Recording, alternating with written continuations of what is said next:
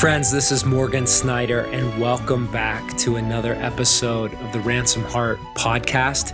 It's an honor and a privilege to get to host the space to connect with you allies all around the globe.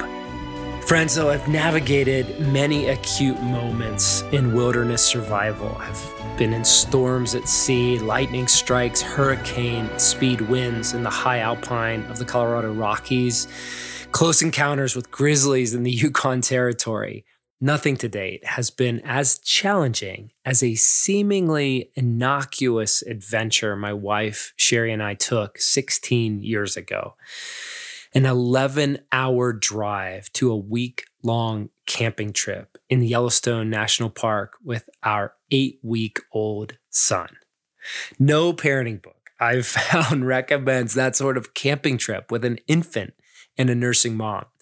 But I guess some combination of new parent sleep deprivation and a longing to immerse our son and ourselves in the comfort and the expanse of wilderness made this trip seem like a perfectly reasonable choice, at least at the time.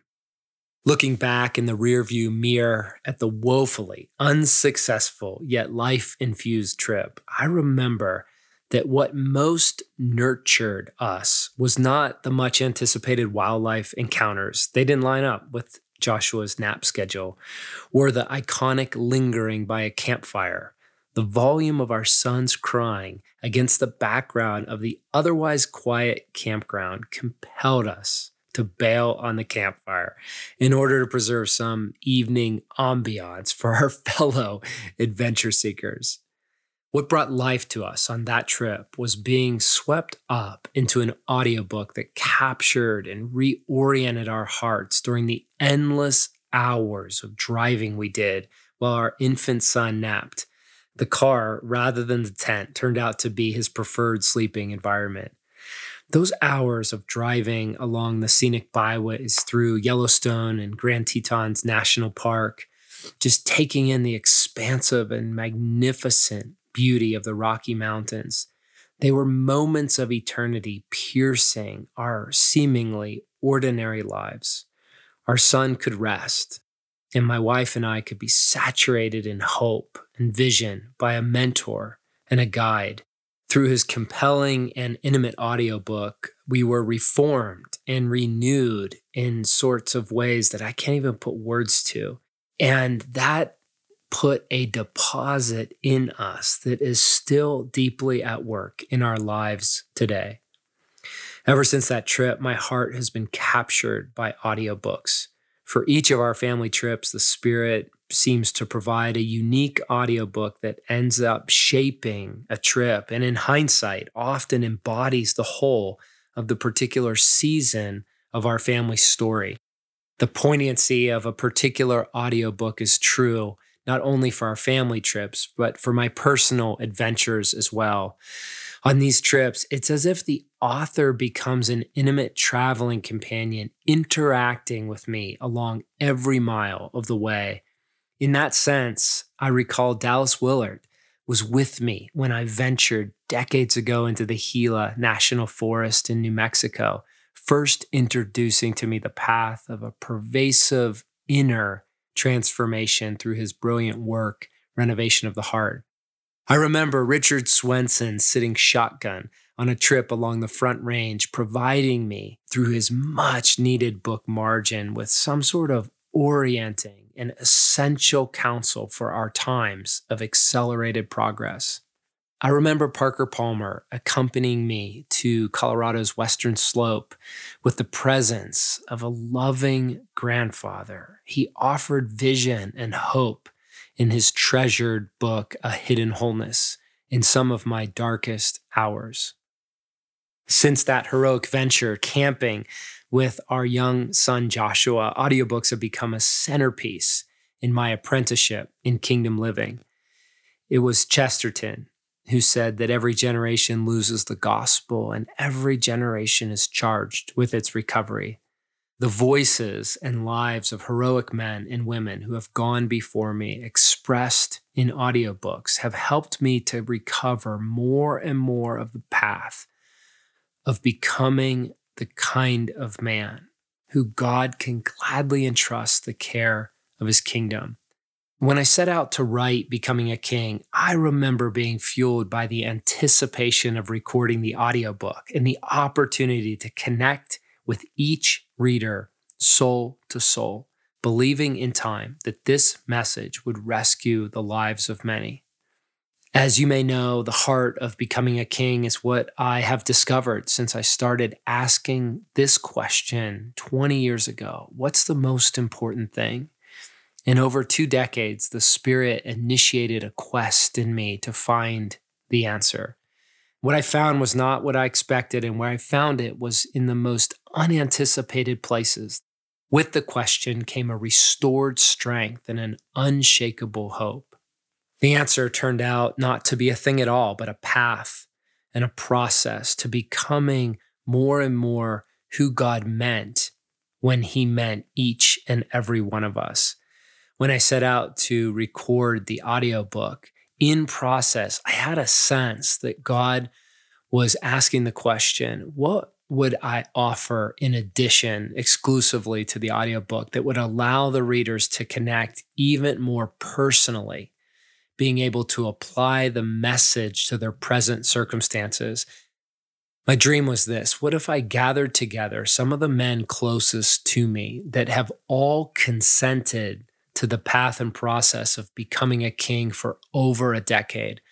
What if I got to ask questions of them and hear their stories and wonder together, what is the impact? What is the fruit? What happens to a man? What happens to a family? What happens to a community when he consents to the path and process? And so I had the privilege of doing that, and I offered that interview, that conversation, as exclusive bonus material in the audiobook. But my sense in this season of launching Becoming a King was to take a portion of it and share it with the Ransom Heart community all around the globe.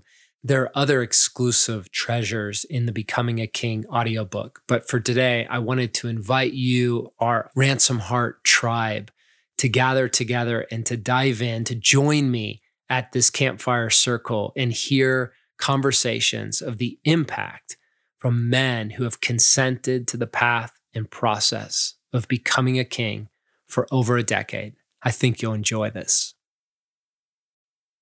Alex, Aaron, JD, boys, we have never done this. We've never been in the studio, the four of us. The four of us.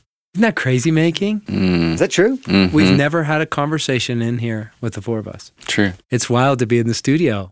I think what's significant for me is we have consented to the process and the path of becoming together in shared life for over a decade. And real specifically, that first event that featured the content, the message of becoming a king, was the Become Good Soil Intensive at the Globe and Acre Ranch. And we were all participants back then. And so I'd love to hear from you a story, an example of this is what it was like for me when I first considered this view and consented to a process, a slow and steady process over time. And then now, here's where I find myself in just kind of a juxtaposition, just to help friends out there that are asking the question, practically speaking, what does this look like?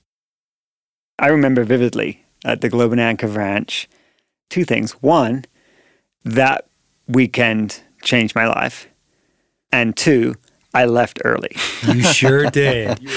You left early. Why'd you leave early, JD? I left early because you had some important work to do, I'm sure. I was a big deal in the consulting world. You were and a really I had big deal. important meetings in New York the next day. And I had to fly out to meet those folks. And so I walked away from the most important weekend of my life in service of the person I was a decade ago. Now, in all compassion, how did you feel in the moment? I felt torn. I almost canceled my meeting, but I didn't. Mm-hmm. And that person, me, a decade ago, was very successful on the outside and incredibly lonely on the inside. Because I was by myself, traveling around the country and around the world, meeting with clients, and it was the most lonely I've been. Wow. And I juxtapose that with where I am now, sitting in this room with you three guys, where we have a decade of life together, some in the dailies, some less frequently. But I'm a completely different person today than I was 10 years ago. But that first weekend planted the seeds. I actually commented to my wife, Amy, this morning that I came back from that first retreat after I got back from New York. And I came home and I was like, Amy, we have to downsize. And we literally moved out of that big house that we had in Cristola and into a little house there in Woodland Park. And my criteria was, I want to live where my peers live. Instead of living surrounded by people that were 20, 30 years ahead of me that maybe had the same income I did, I instead, because of this, wanted to like right-size my life and be surrounded by people that were at the same stage of life with kids the same age and all that kind of stuff. And so even though I did leave that weekend, like I thought about it a lot. Yes. Those days I was in New York. Yes. Was it the same weekend that you said, I know I'm going to change the world, I just might change the wrong part of it? Yeah. We talked about like a ladder. You climb the ladder of success and realize it was leaning against the wrong wall. Yeah, it was. And the reason I made those comments is I was coming to the realization that I was almost to the top of a ladder I didn't actually want to be at the top of. Well, you were at the brink of becoming very successful, right? You were succeeding, but you were just about to throw gasoline on it. And I could observe an internal tug of war of what do I do here? Yeah. And you chose to see the ladder for what it was. And so much your gifting was in it, but you consented to a process of taking the lowest seat at the table, of soul-sizing your kingdom, right? Eventually. It took a few years. Okay. Well, I don't think in the beginning any of us would have had language for that. Right. The soul-sizing my life. Yes. Right. I think only in more recent years would we be able to use that kind of language to say this is actually what that means. Yeah. And yet back then when you're referring to downsizing, it was just the beginnings. It's like it's the thing that's in front of me right now. Yes. That I know to do. I don't know how to describe it, but I know there's something about the fact that my loneliness is correlated with the fact that all of my neighbors are 52 and I'm 30. And some of that's part of the story too, right? Of like, I'm a big deal. I'm flying out and getting paid X thousands of dollars per day. And yet I'm doing it alone without a friend, in service together, totally solo. It's a one-man act. Yep. And I'm leaving the very thing I long for, which is a room full of friends, to go do the thing that I've spent my whole life getting myself to this place. Yeah. Right? But even then, none of us, I don't know that we could have articulated that then like we can now in the rearview mirror. Yeah. Is that fair? So Aaron, it's very fair. So then for you, then and now, I think that's very helpful to say, even if you didn't have the language, how would the version of you describe the impact of facing this message and what it was suggesting and what it was presenting as the offer and what you do about it? Because I observed your life is very different a decade later. Yeah, I think there was just these outlandish ideas, and my memory goes straight to meeting for pizza and beers when you sent out your birthday letter. Yes. And said, what's the one thing? And then you had these Word documents, printed emails stapled, and then we're huddling around these questions and these guys, what I remember was like the guys who owned an oil rig off the coast of California who had everything. And he's the one who's saying something along the lines of, put your pencil down at 5 and go home and be with your family. And yet I'm trying to be maybe not the guy who owns the oil rig, but I want some version of freedom. I want some version of like, well, let me crush it. Let me earn a bunch of money. And then when I do that, well, then I'll tell stories about how it's not important. Because I felt like that was rich guys. Like we would see these older rich guys like, hey, that's a great story for you to tell. You're rich. And now you're telling me about how it's not a big deal in all of the margin that you have in your life. But then there were these stories that people were telling where they actually had margin in their life. And it wasn't because they were rich. So what I remember back then was just feeling an urgency to hurry up and make a little money, make a name for myself, get something going, and get enough momentum behind that something that I could outrun my past. What that past was raised by a single mom, oldest of 3, parents divorced when I'm in middle school, and going and being in the free lunch line and food stamps on the weekends. So I just remember like being at the first intensive when we started 30-ish, 3 kids at home, 10 or 15 years into marriage, and realizing like, okay, I'm listening.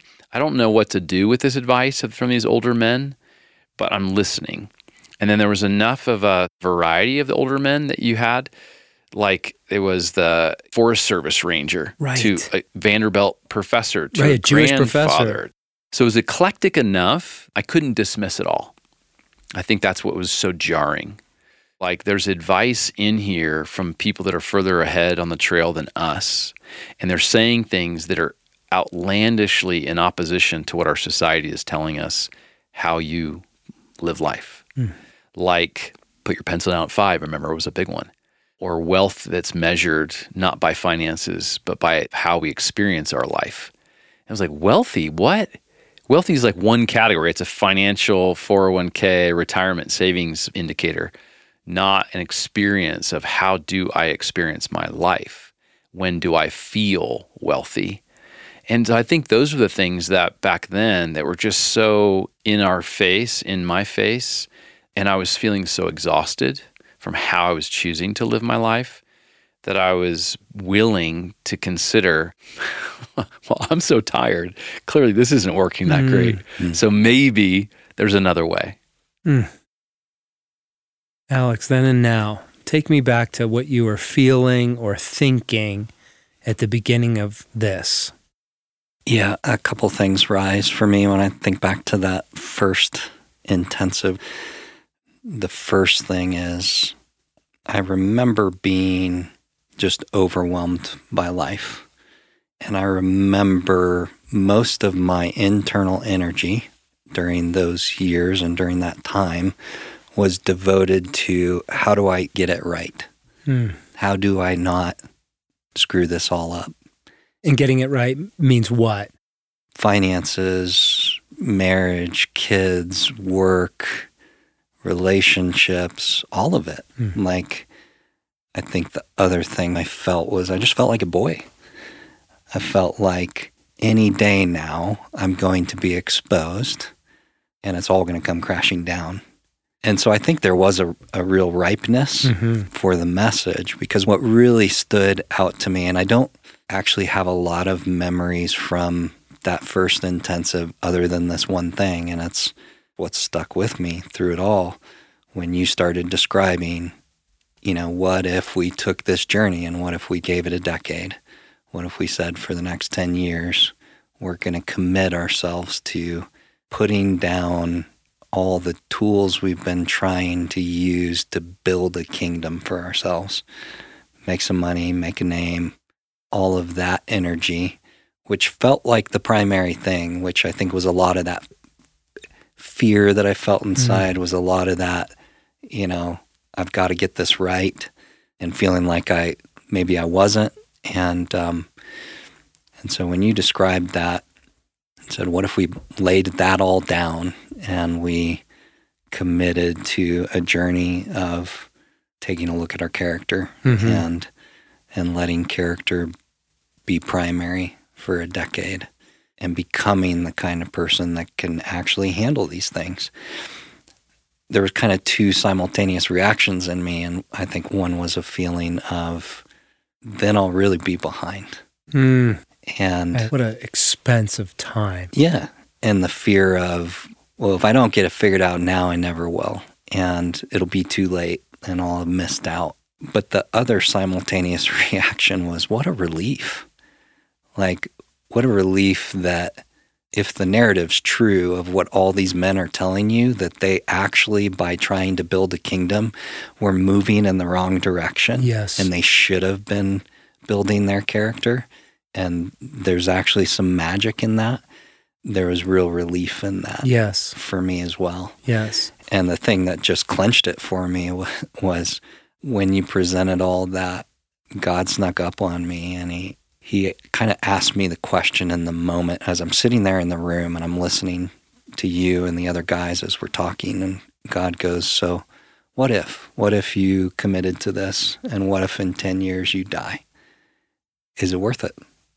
And you know how you can just process a million things at once? Yes. And it all flashed before me. 10 years, what if I die?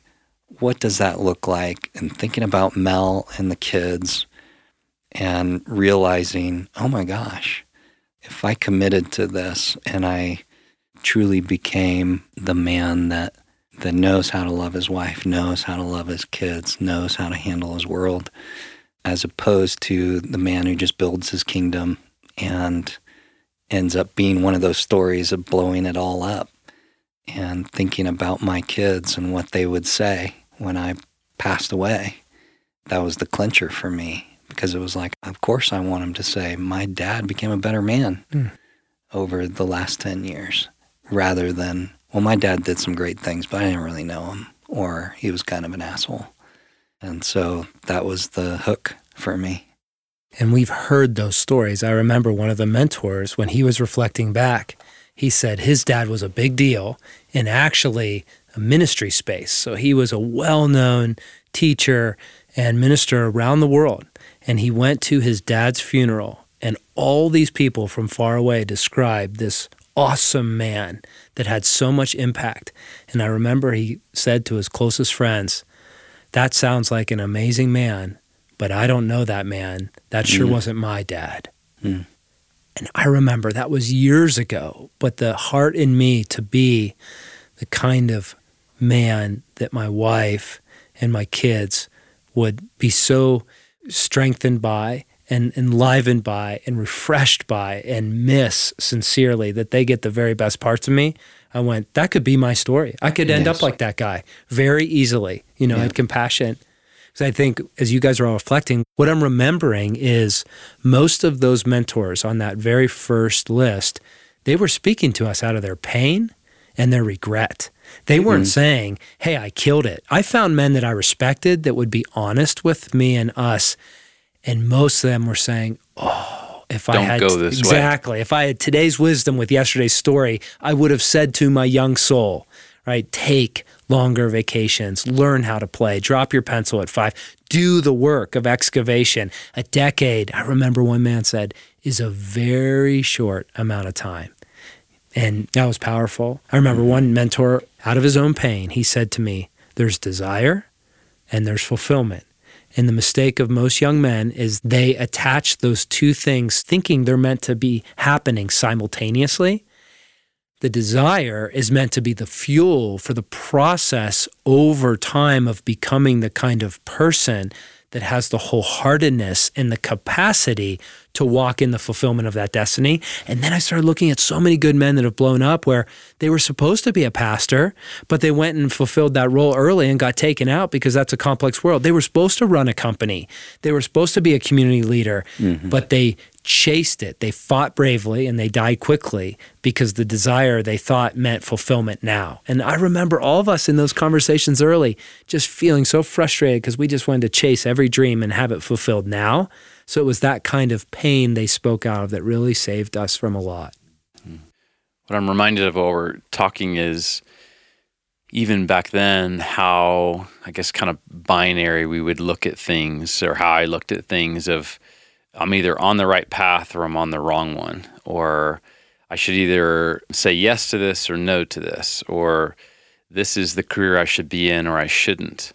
And I think what really began to take shape was in prioritizing the character excavation over those outcomes or those yes-no answers, and saying, okay, what if instead, what if I loosen my grip on those questions of where should I be or what should I do next, and start to turn that inward and ask God, like, how might I become a man who can navigate any and all circumstances that I'm faced with? And what might that look like?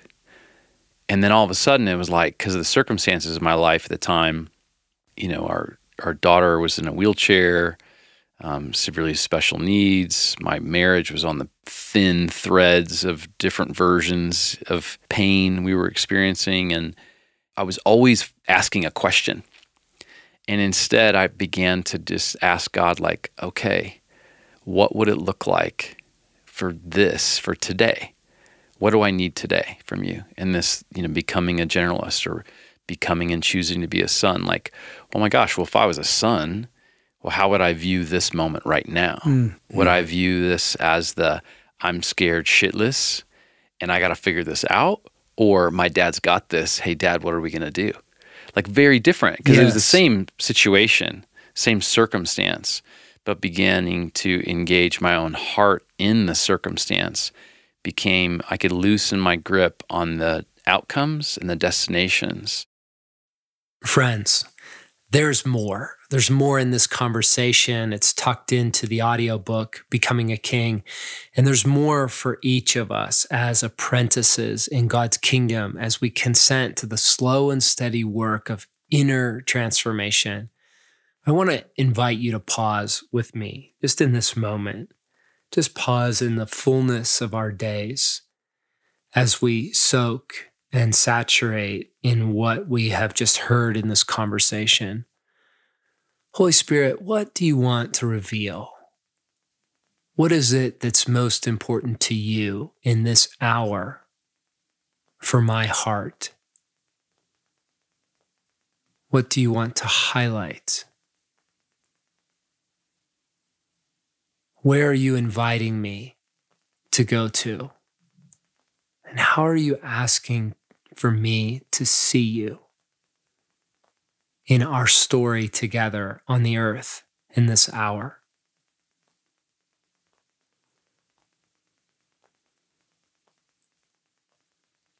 God, we find ourselves in the midst of a world yet again being shaken. And it is a time of ache and also a time of promise, because we know that as the world is shaken, it will reveal what can be shaken and what is truly unshakable. And God, we choose to rest in the promise and the possibility today that the kingdom of God is unshakable, that you will not be moved, that you are well, and that you are happy, and that you are filled with vibrancy of life, that we are being invited into a God-initiated story, a God-bathed story, and a God-breathed story. And so, God, I pray that you would catch our hearts today, that you would show us what you have next. Where is it that we are to go? God, you say through the words of St. Francis that we are to start with what is necessary. And in time, we will find ourselves doing what's possible. And in time and over time, we will find ourselves doing what's impossible. God, you make the impossible possible. And so we invite your power into our lives today to meet us where we are. God, to receive your word that we are on time, that nothing has been wasted, and that you are our fuel. You are our hope. You are our promise. You are the reason that we can anticipate and expect good things ahead. So God, we pray that you would strengthen our souls today. In places of weariness, you would give us strength. In places of fear, you would give us courage. In places of doubt, you would give us faith. We receive you afresh. We ask that your Spirit would fill us from that crown of our head to the soles of our feet. Strengthen us today in our inner being. Give us eyes to see and ears to hear. We receive you. In the name of the Father, Son, and Holy Spirit. Friends, I hope that you enjoyed this time. And if you are interested and curious to dive into Becoming a King or the book, the video series, the study guide, or the audiobook with these exclusive treasures and more. You can find it all at becomingaking.com. It's an honor to host the Ransomed Heart podcast today, and I look forward to being together with you again.